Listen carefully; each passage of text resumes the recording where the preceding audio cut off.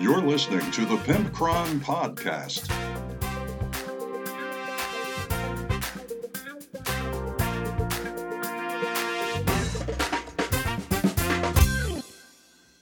Hey everybody, it's episode 216 of the Pimpcron Warhammer Podcast. We're brought to you today by GameMat.eu for pre-painted terrain, STL files, neoprene mats, and Panhandle3D.com for 3D printed terrain. Event 10 and Podcast 10 will give you 10% off on each of those websites, respectively. I also have my beautiful, sexy, good-smelling Patreon patrons to thank for supporting the show. I love you all. Smoochy, smoochy. Now, next week, hopefully, we will have our annual Halloween get-together for all the Patreon patrons, and I'll be able to tell you about that, and I'm sure it will be a blast.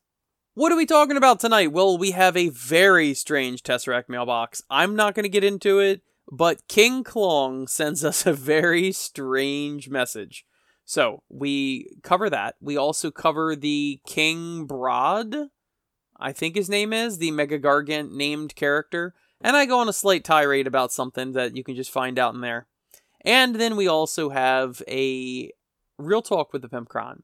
And inside that, we discuss how I have finally discovered the proof that Games Workshop doesn't know what they're doing and they're not evil geniuses. So stay tuned to listen to that.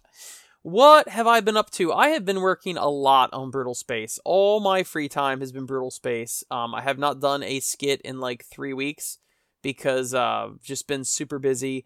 A lot of times I wake up early, I work on Brutal Space, I go to work all day, I come home, and then I work more on Brutal Space. So I am really trying to get that done by the end of the month. I mean, in the end of the year.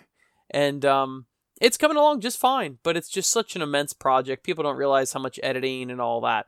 So, also, I'd like to remind you that my short story compilation from Brutality Skirmish Wargame is out, and you can find that at brutalityskirmishwargame.com. And what else? That's about it. We had a paint party today for Shorehammer, and my friend David and TJ and Just James came over, and we painted all of the Panhandle3D.com terrain. And everybody was impressed by it. It's very durable. I enjoy it. And so I just wanted to share that with you guys. We painted a ton of terrain. And then I made another order with Panhandle3D.com. So we got more coming. The second order is more modern terrain. It's not ruins or whatever. It's like city buildings and things in case we want to do Marvel Crisis Protocol. And otherwise, I can still mix and match it through my other games. I can still use that in Warhammer 40k or whatever. So it's really not a problem that it's modern, but it's nice to have some modern terrain. And what else? That is about it. My season is almost completely finished, and I'm very, very happy and thankful for it. So, at the club this week, we had no 40k players, shockingly. So I was supposed to play Brutality, and James was going to play with all the Age of Sigmar guys. And then at the last minute, I was like, man, I'm afraid 40k is like drying up. So James, do you want to play 40k with me? And he said, yeah. So we both played 40k. There was plenty of Brutality players. They were all playing campaign games anyway, so they didn't really need me. I was just hoping to get a game in. So me and James start setting up for 40k, and a kid comes in. I think he's like 13 or 14. He's a young kid, but he was very nice. And he brought his towel, and he said he wanted to play. And normally, on site, if I see someone bring towel, I punch them square in the mouth. I just do. It's a reaction. It's actually, I have doctor's note saying that it is a phobia of mine, and it's an actual physical medical condition. I just want to let you know that. So a lot of times, my people at Shorehammer, if they see a towel player coming in, and there's any visible towel models, they'll try to distract me. They'll jingle keys, they'll whatever, because I take medication for it. I just can't help but punch towel players. I don't know what it is. I think it's trauma from Taldar back in the day. I think it's still leftover trauma. But anyway, this kid came and played. We let him jump in at the last minute, and then of course he had to leave early, so that kind of screwed our game a bit. But he was a nice kid, and maybe, maybe we got a new player. He's awfully young, but sometimes we have some young people. I think TJ started when he was like 16 or something like that. and our friend Dominic started when he was like 17. So, I mean, but a player's a player, and this kid was nice. So we will see if he continues to show up. But that is about it for this segment, I think. I mean, I've just been working on Brutal Space nonstop. So anyway, I will get on to the next segment. Let's open the Tesseract mailbox. And this is the time of the episode where we cover the Tesseract mailbox. And today I have one of the strangest emails I've ever received. And it could be inflammatory to some of you. It may be scary or even alarming to others of you. But maybe I should just get right down to it, okay? This is a bit of a lengthy communication between this person. And I guess I'll just dive right into it, okay? They write, and this is at pimpcron@gmail.com. Pimpcron, nice show. And that was it. I'm like, I got this email like 2 weeks ago, and it's, I'm not going to give you their full email, but it involves the words King and Klong, like King Kong, but Kong has an L in it, and there's other stuff involved, but I'm like, so clearly this is not a scam, I don't think, because they're not asking me for like my social security number or whatever, right? And I really don't even, let's try to dissect what this King Klong is talking about here. So they send me this email, and I reply and go, thanks, which episode are you talking about? And then they never reply. So, King Klong, you are obviously a listener, I can assume, I suppose. I don't know if it's like, nice show. Like, I don't know if it's like that. Like, they, I don't even know who it is, but they listened to one episode and they thought it was trash, so they just decided to email me and go, huh, nice show, chud, right? Maybe that's what they mean. Or, like, they legitimately thought it was a nice show, but then got distracted. Like, they didn't even finish the email. It doesn't say sincerely or anything like that. It's just Pimpcron, comma, next, start of the paragraph, nice show, period. Well, some people are terse. Some people are short on words. Some people don't like to talk a whole lot. But this is a whole new level of brevity than I've ever seen. Thank you very much, King Klong, for writing in. And I don't know whether or not your nice show comment was authentic or not, but I would like to think this is exactly what happened.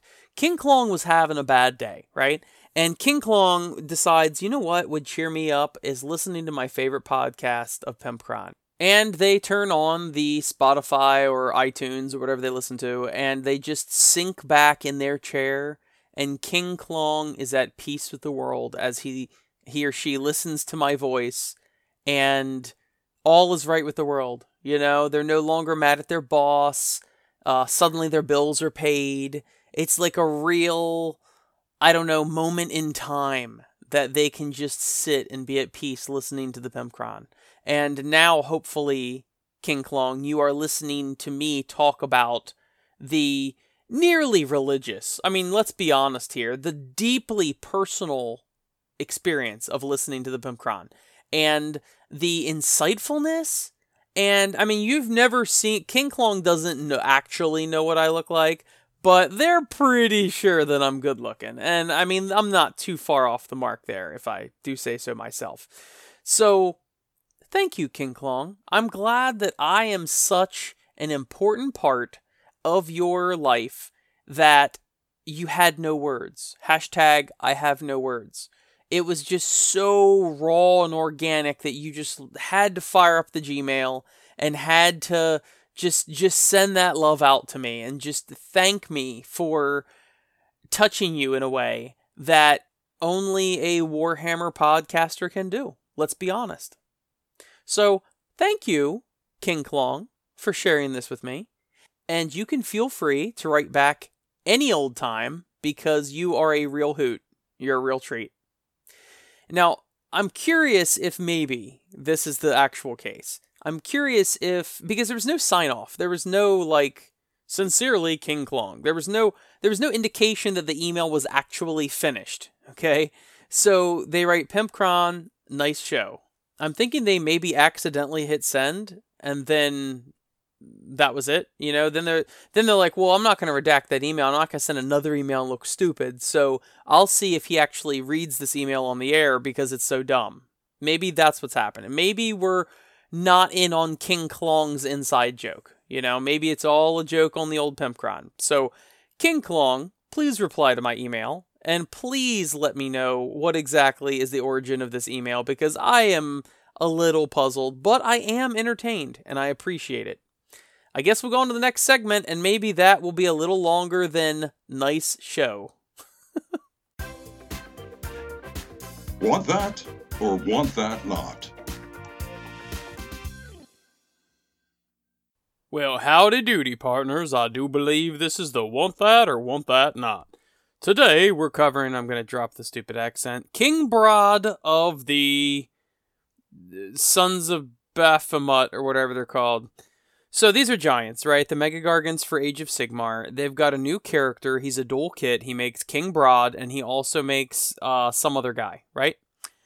And he is $210, I believe it is.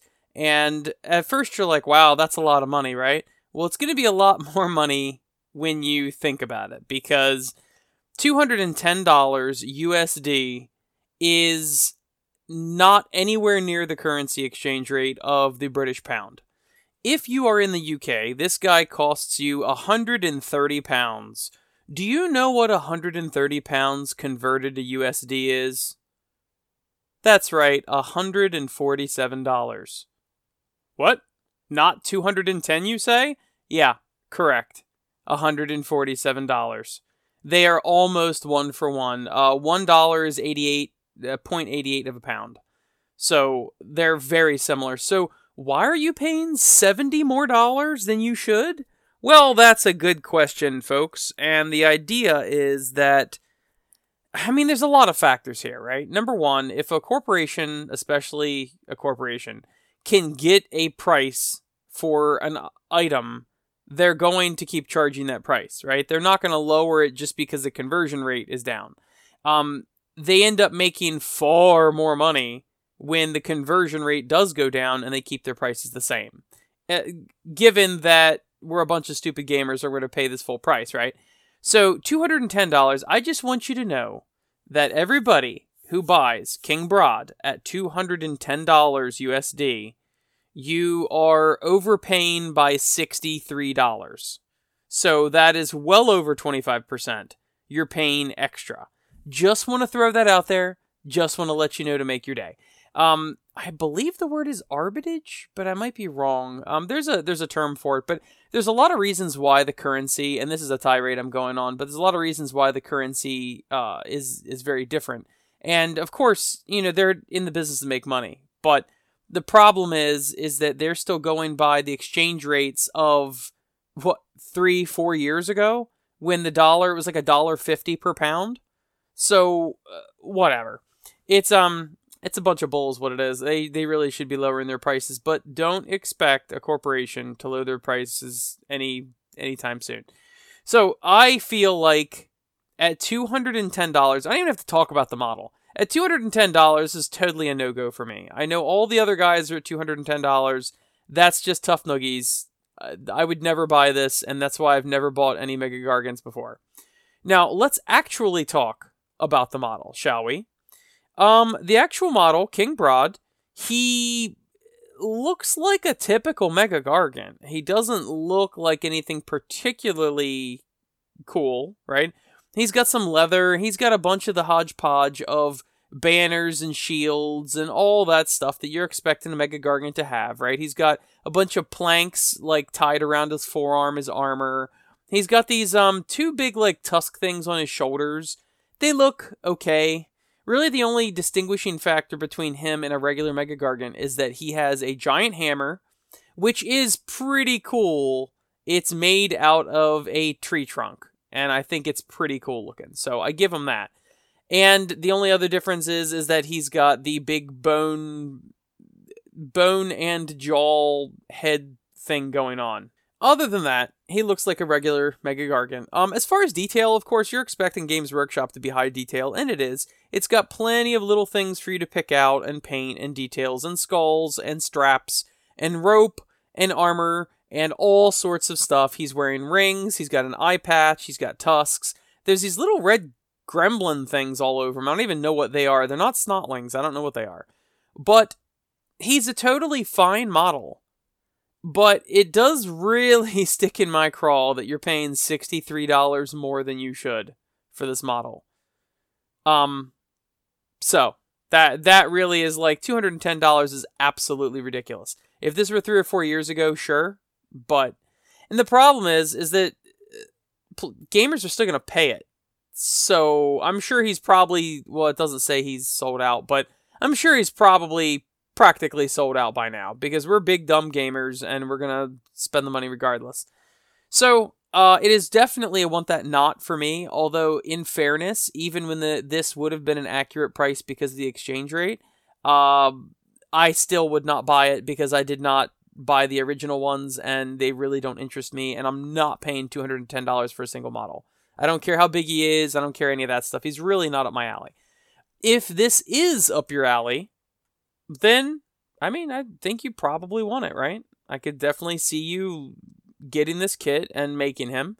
Especially, it is kind of a cool idea that you have a named character for the Mega Gargants. I really like that. So I think it was about time they had like a named character. But other than that, he's kind of very similar to the other ones. So, I mean, if you're into that, sure. Me, the price tag is a complete turnoff. Honestly, if it was at the actual conversion rate, $147, I would consider it. Because even though that's almost out of my price range, well, it actually is out of my price range, but I mean, I'd stretch to get this guy. I actually like the other kits better because it makes 3 different versions. I think this just makes King Brodd and then one other version. But, I mean, he's a cool model. They're all cool models. It's just not my thing personally. So, it's not really a bash on it, except that price is ridiculous. So, this, I guess, is me just being an old man. And, otherwise, I guess make up your own mind on this, because this was not my cup of tea from the get-go. Now it's time for Real Talk with Pimpcron. So this is the Tezrag mailbox, and you know what we do here. We dissect things, we discuss stuff, and usually it's about Warhammer, correct? Correct. So there's been something that Just James and I have been discussing lately, and I truly think this is a perfect example of when someone tells you that Games Workshop is this genius, maniacal, just crazy, evil genius, hell-bent on world domination. They've got you over a barrel with their prices, and they know exactly what they're doing, sticking it to you, right? When someone tries to claim that Games Workshop is nefarious or whatever, I always try to say, I don't know, knowing Games Workshop as well as I do, I think they just don't have their act together. And it's no different from government or anything else. They just don't. It's like the left hand doesn't know what the right hand's doing and that sort of thing. So, what's interesting to me is that this is a perfect example. Multi-buildable kits. Whether that means kits that can make more than one unit, or kits that make more than one weapon for a unit. So an example would be the Paladins for Stormcast. Originally, that kit made 3 different Paladins. One is the Retributors with the hammers, and then there's 2 other versions that I never used. I loved Retributors too much. But in the Stormcast book, those 3 units that look identical, the weapon option is the only difference here. Those 3 units are actually listed as 3 different things. Okay, one's like a Protector, Decimator, Retributor, something like that. And there's 3 versions. Now, they are basically how you should put a box together if you're Games Workshop. You get 3 different units, or at least 3 different loadouts from one box. Now, in this case, it's a really bad example because they all look identical, right? Usually you want your different units to be different looking. So that's weird that they have 3 different units of identical models except different weapon options, which is very odd for them to do. But whatever, right? Then you've got things like the Mega Gargants that, you can get 3 or 4 different 3 or 4 different options to build different Mega Gargants from one kit. Well, wait a second. That is a really good option for Games Workshop because they sell one kit, they do the research and development and all that on one kit, they have the shipping and production and all that on one kit, but if someone wants to make an army of multiple of them, they're going to have to buy multiple of them, right? It only makes sense for a company to minimize costs and then maximize the sale of each thing that costs them money, correct? So, in other words, it cost X amount of tens of thousands of dollars or whatever to make this Mega Gargant kit. If we only make one Mega Gargant out of it, there's like, it just makes this one guy kitted out this certain way, well then that is not maximizing your efficiency. But if you've got 3 different Mega Gargants that can be made from it, then A, you're going to appeal to different playstyles because the 3 Mega Gargants are going to play differently. And arguably the Retributors are like this too. The whole Paladin box is that if you want to smash with hammers or you want the lances or whatever, it does make sense that you're going to be getting way more profit off of your cost because you only made one box set and you're potentially selling it 3 different times if someone wants all 3 units, right? That makes perfect sense. But then they have a trend of, and this is a very inconsistent trend, of they will take units, and for instance, the Soul Blight, the Blood Knights, they have 2 different weapon options, but it's just labeled something like Blood Knight weapons, or something like that. Or sometimes they'll say swords and lances, or whatever. It's treated helter-skelter through all the different units in the different armies. But it's completely treated differently in different books. So you've got something like Mega Gargants. One box makes 3 different, very different looking units. Okay. Then you get the Paladins, where it's 3 of basically the same unit, but different weapon options, but each one of them is considered a different unit, not different weapon options for one unit, which I find to be very odd. Then you've got Blood Knights that have they have 2 different weapons you can physically put on their body, but they have the exact same stats, which doesn't make any sense at all. That's like going way off the rails there. Because why on earth would you make a brand new box such as the Blood Knights, and they are a brand new box, but you take all the time to make 2 different weapon options, but then they're exactly the same. Why would you just not give them just a single weapon option? Or, if you did give them 2 weapon options, why would you not make it 2 different things? Give one of them something on the charge and one when they are charged, or whatever. The common thing they always did, like with Free Guild and things like that, is like, let's say you've got hammers and swords.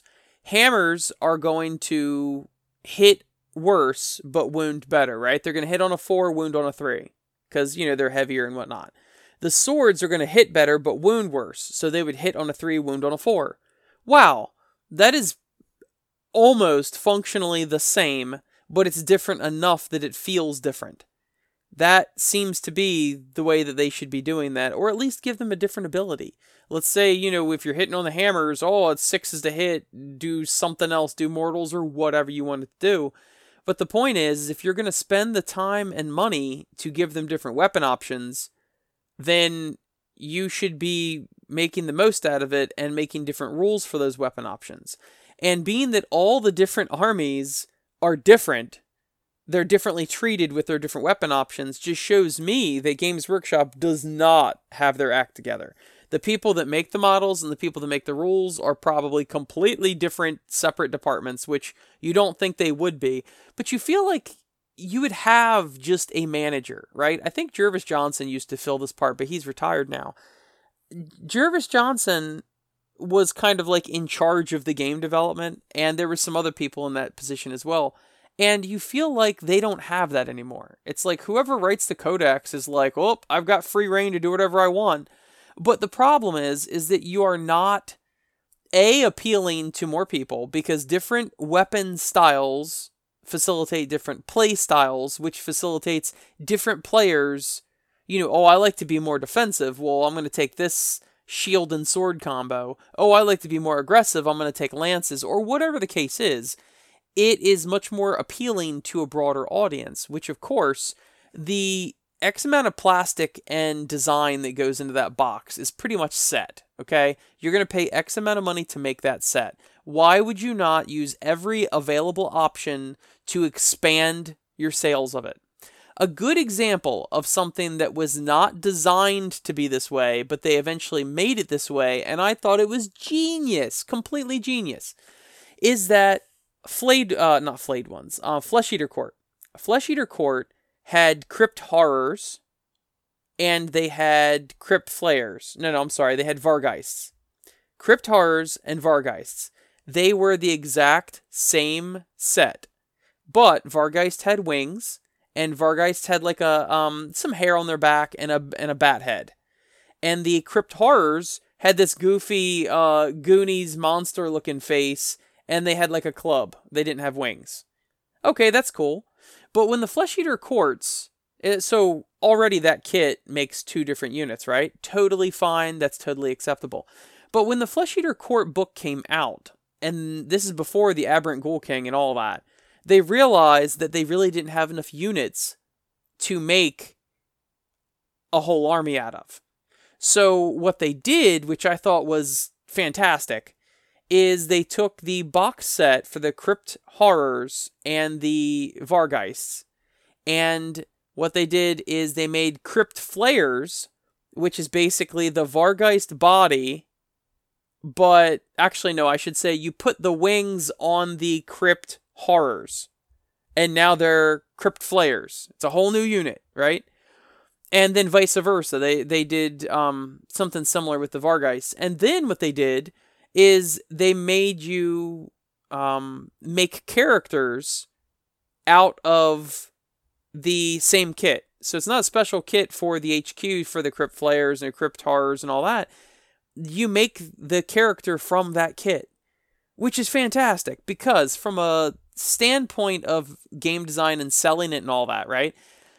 You're going to ruin one of the models out of that 3. And Age of Sigmar doesn't pay points per model. They pay points per group of model, right? So it's X amount of points for 10 or 20 or 5 or 3 or whatever it is in a unit. Well, they come in boxes of 3.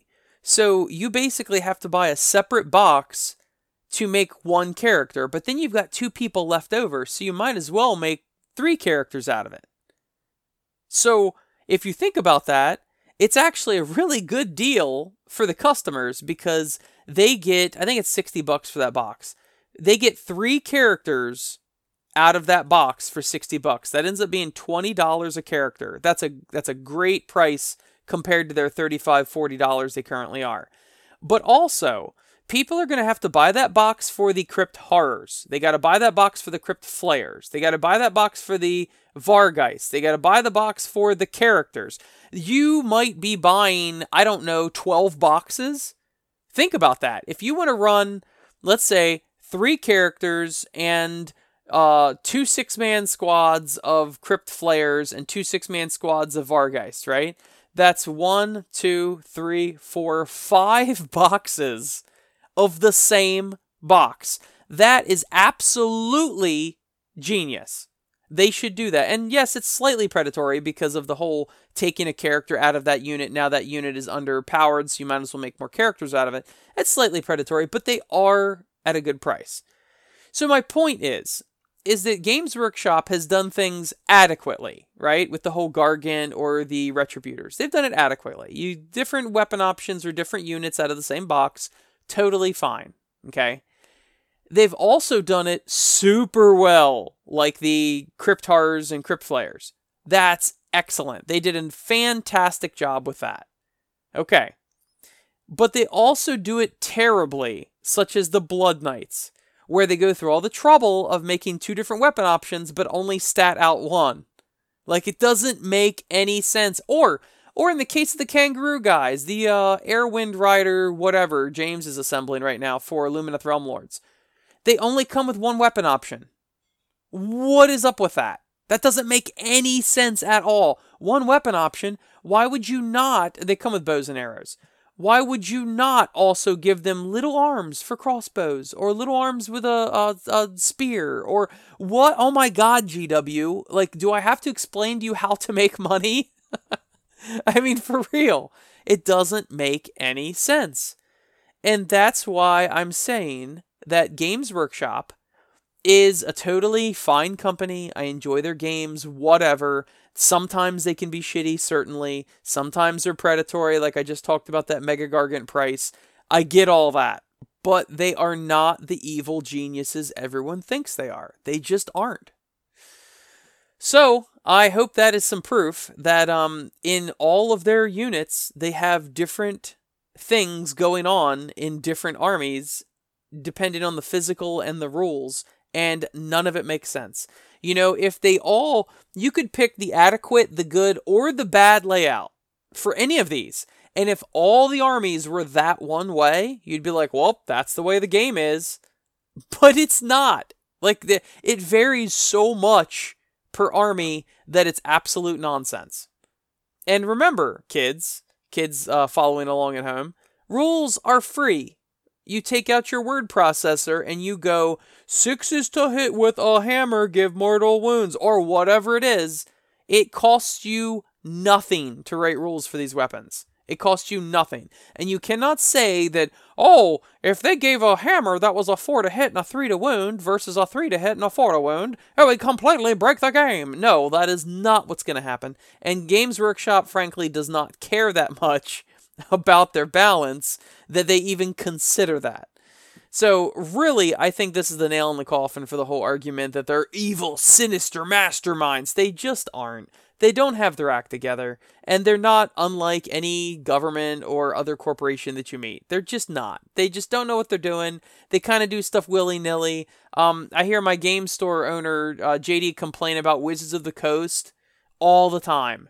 How they do stupid crap that doesn't make any sense. WizKids all the time that does HeroClix. They make stupid decisions all the time. And people are scratching their head going, why don't they do it this way? It would make so much more money. No. Nope. It's not the way it works. Anyway, thank you to Panhandle3D.com for supporting the show, and GameMat.eu, and my beautiful, sexy, good-smelling Patreon patrons. I will see you in episode 217.